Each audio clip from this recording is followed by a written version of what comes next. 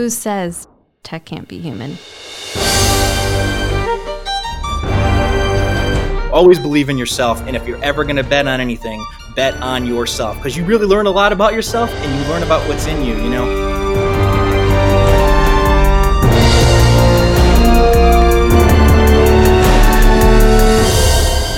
Welcome to the Hacker Valley Studio podcast. RSA 2022 is back in person at the Moscone Center in San Francisco, and no one is more excited than Uptycs. If you're a modern defender securing a growing and complex multi-cloud environment, Uptycs provides the visibility that you need to match your company's growth and innovation step for step.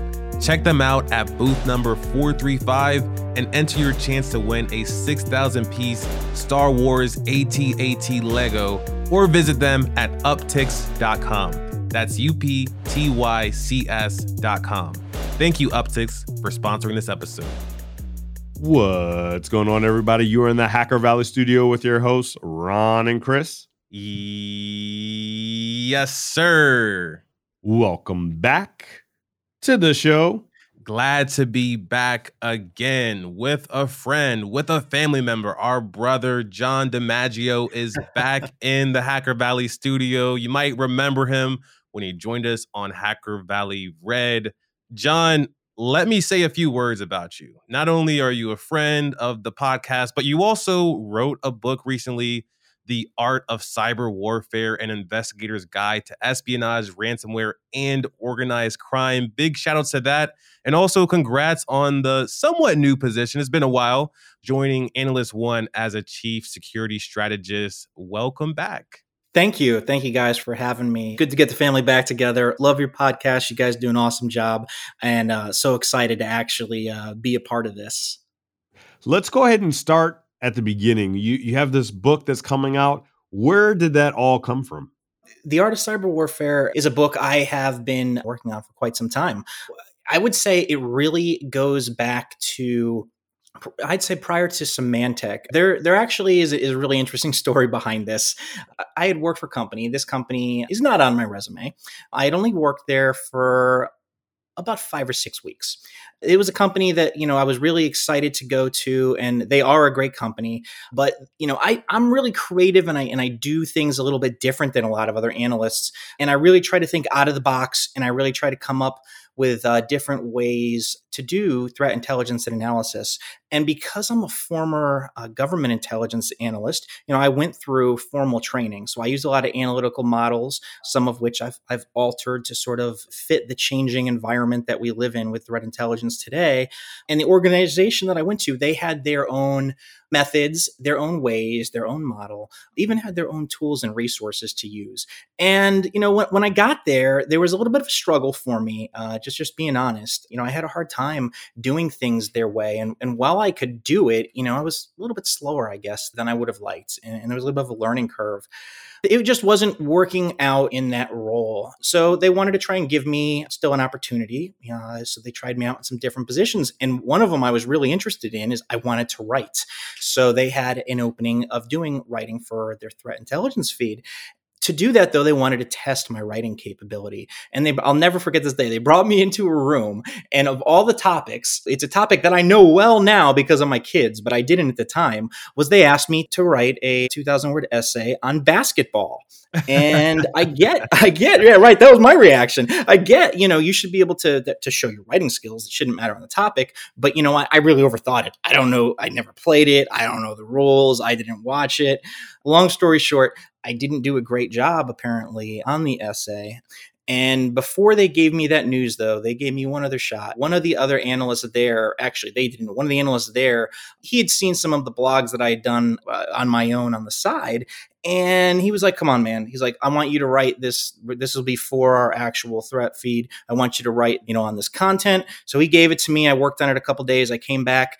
I finished it. They came back in and they were like, yeah, this isn't going to cut it. You need a lot of improvement on your writing skills. And this other analyst was like, well, actually, I disagree. And John wrote this. And they had already told him that they had liked that because they thought he had wrote it. That they didn't believe. They honestly, they didn't believe that I had written the production blog. And I know they didn't believe me because the next day HR came to my desk. They took my computer, showed me the door. And that's the only time that's happened to me, that capacity. And, in the government, I did really well. I was one of the best analysts. I was a signals intelligence analyst. I was one of the best analysts on my team. And I just had a great reputation. So to go from that to this was shocking for me. I really, really struggled with it. And I just remember I went home that night and I was crushed. And, it was one of those defining moments in my career where I could have just gone back and just said, okay, I'm going to just continue the path. I'll either go back with the government or I will continue, being a just threat researcher and give up on, my goal to write and to, do more public speaking and things like that. But I didn't. I believed in myself and I doubled down and came back swinging. Over the next few months, I had put together an outline for a book. And I started approaching some folks that had written books before. And, one of them actually was like, hey, well, I know a publisher. Why don't we write a book together? And of course, I thought that was great.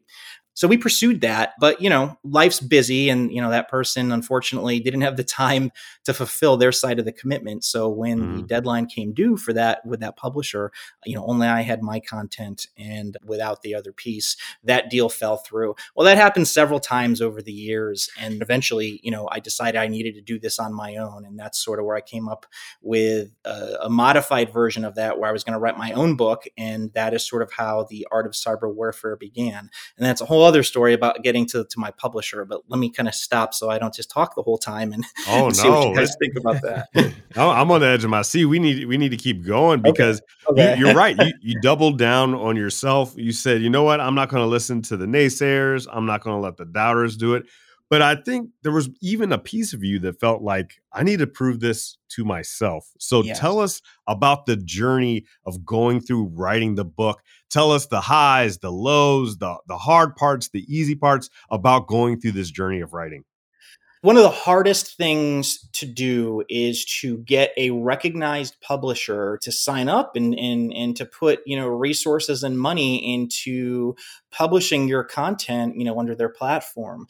And not that there's anything wrong with self-publishing, but my goal was not to self-publish. My goal was to, again, a lot of it was proving to myself.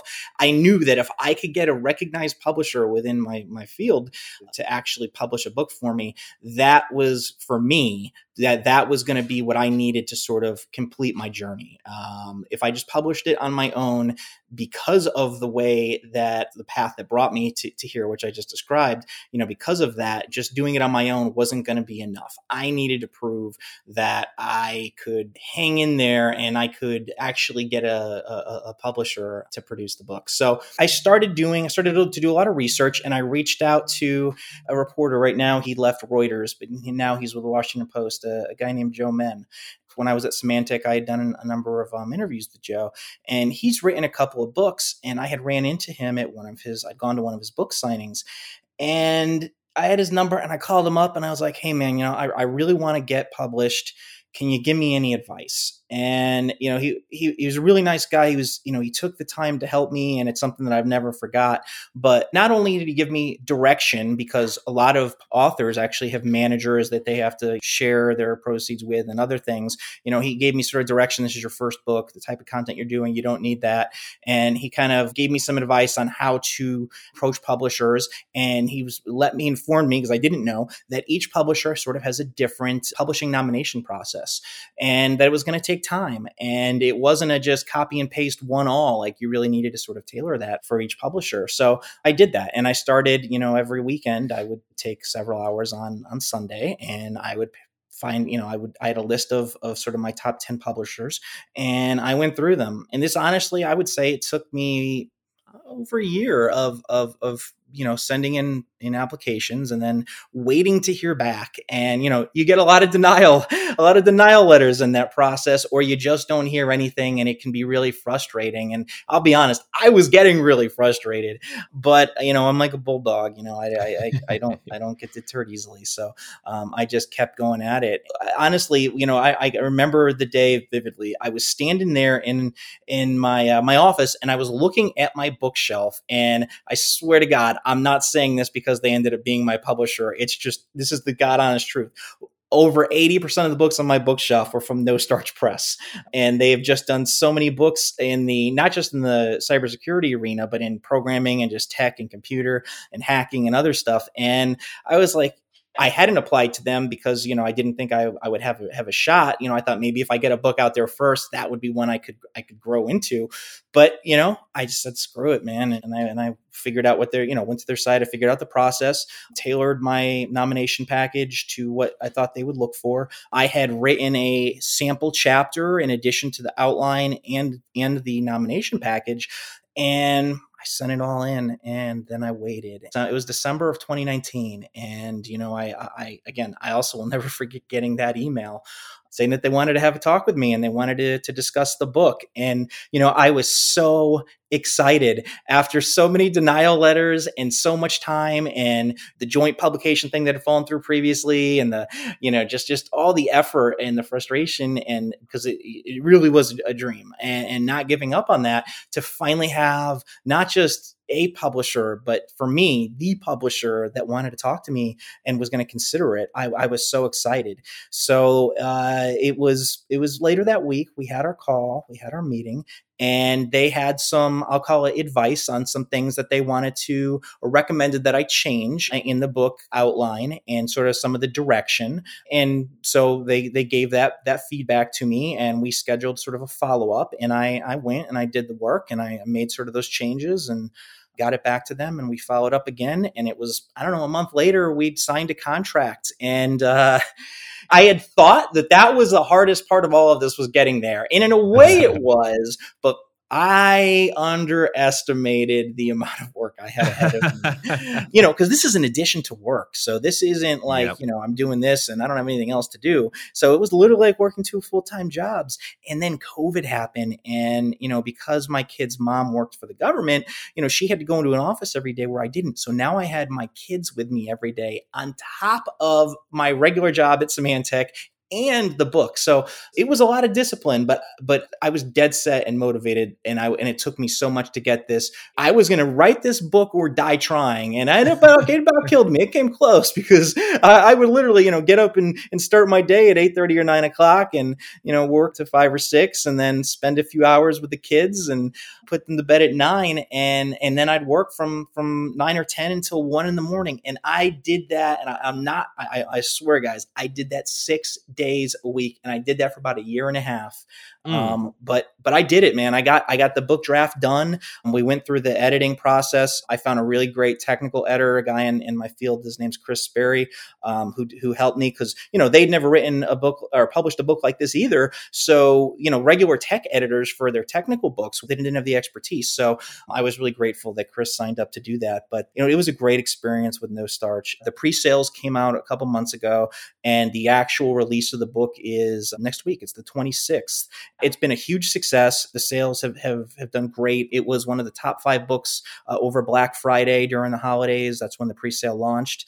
And I was at Barnes & Noble a few nights ago, and I asked them, and I didn't tell them I was off there. I said, hey, there's a book coming out. Are you guys going to have it in store? And they are. And so I'm going to have to go in, because that's really going to be sort of where I think it's going to all sink in, is when I actually go into a Barnes & Noble and I actually see my book on the shelf. Target's, picked it up. Like I said, that's the benefits of having a publisher with a lot of outreach. But I couldn't be happier with the way it's turned out. And it really is. It's the hardest thing I have ever done. I'm really proud of it. And, I haven't even touched on the content or why I wrote it or who it's going to help. But just this process, it has been so rewarding. You can probably tell how passionate I am and how excited I am. But I'm just really proud of the book. Hey everyone, it's me, Simone Biles. You might be wondering why you're hearing my voice on a cybersecurity podcast ad. Well, it's because I'm partnering with Axonius. Whether you're a gymnast like me, or an IT or security pro, complexity is inevitable. And I've learned that the key to success is focusing on what you can control. Go check out my video at axonius.com/Simone. That's axonius.com/SIMONE. So let's go ahead and talk about the content, right? You spend so much time on writing the book, and it almost sounds like if it didn't work out, you would have had another book about the lessons that you learned, right? Trying to write your first one that could have been its own book in itself. But let's talk a little bit about the content, right? It's called the Art of Cyber Warfare. I think, from my perspective, that term cyber warfare gets misconstrued a lot. From my perspective, it might be maybe nation states causing destruction on other nation states. But how would you define it? And what are some of the tenets about cyber warfare in the book? Yeah. So, well, you make a great point on the cyber warfare term, and the title is actually something that I worked on with the publisher. So that's not something that I just came up with. That's something that we worked on together. But the reason that we picked that is because the book covers a lot of different areas, but they're all advanced threats. So the book really focuses on, I spent the first 14 years of my career just doing nation state espionage investigations, and then I spent the past 3 or 4 years of my career really getting involved with organized crime, ransomware gangs, and things like that. And the book sort of encompasses it all. But what I wanted to do with the book was, one of the things over the life of my career that I constantly ran into is organizations just weren't handling advanced threats correctly. They weren't identifying them correctly. And when they weren't treating them the right way. They were treating them the same way they would their day-to-day threats. Well, an advanced threat like a nation state or an organized gang, there's a human being behind it with an objective. You shut one door, they're going to climb through the window. They're not going to go away. There's a reason that they call them persistent. So I really wanted to, one, convey the difference and to show people why it is different. And then two, I wanted to teach analysts how to track these type of threats, because it honest to God, it is completely different than having done both than just being, your traditional defender with your day-to-day threats. So the book's divided into two parts. And the first part is it's just cool stories, investigations, and lots of examples of what happens when you don't recognize and handle a nation state or an organized cybercrime gang, when you don't handle an attack from an adversary like that correctly, and what happens. And there are just a lot of interesting stories. A lot of the stories I talk about in that first half are actually stories that as an investigator at Symantec, I was able to work. I don't necessarily phrase it that way in the book because we were a team and it's under Symantec, but it was a firsthand experience that I felt gave me a lot of knowledge to able to present the material in a way that it hadn't been presented before, and to drive home sort of, this is what happens if you don't handle these or treat these correctly.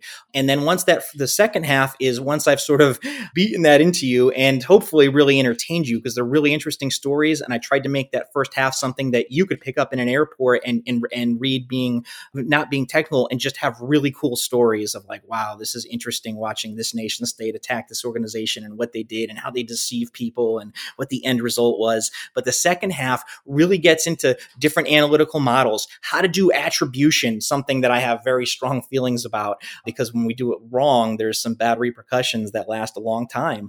Different tools to use. I spent a lot of time doing OSINT and using either free or nearly free tools, in addition to the more expensive tools that we use in corporate America. But I wanted to focus on what researchers could use and what tools, and the methodologies and analytical models that I use with advanced threats. So that's sort of what the second half of the book is. And then the final chapter is a use case where I took real threat data or real spear phishing emails from APT28, that's Russian GRU, and we start with that spear phishing email, and we just sort of pivot, and we use all the things that we taught in the book: threat profiling, malware analysis, how to look at infrastructure, how to connect the dots, how to pivot, document the information, and track large quantity of attacks from one attacker over time, and then leverage that information to make it into intelligence to use against your adversary. And it all comes together at the end. And again, an analyst can actually follow through and use the data and use those resources and do it on their own as well. well.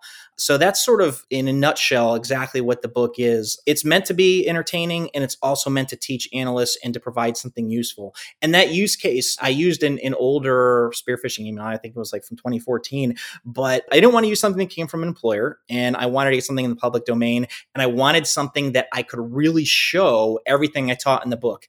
And this was like sort of the perfect scenario, the spearphishing email, and sort of all of the breadcrumbs that were left behind by the attacker, that when you're done, you just have a really big picture view of what a Russian-based intelligence agency did over several months to target a specific demographic of organizations. I think it's really interesting, and I really hope that analysts and just people interested in the topic will enjoy.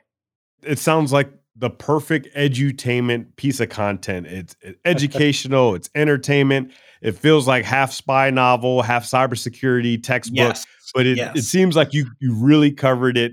And we have a semi-famous conversation that's out there on the interwebs where we talked about attribution. And I know that's something that is near and dear to your heart. Yeah. When you're looking at all the different contexts within threat intelligence and looking at nation states, different folks have different needs and different levels of depth that they need to go into for a given thing in intelligence.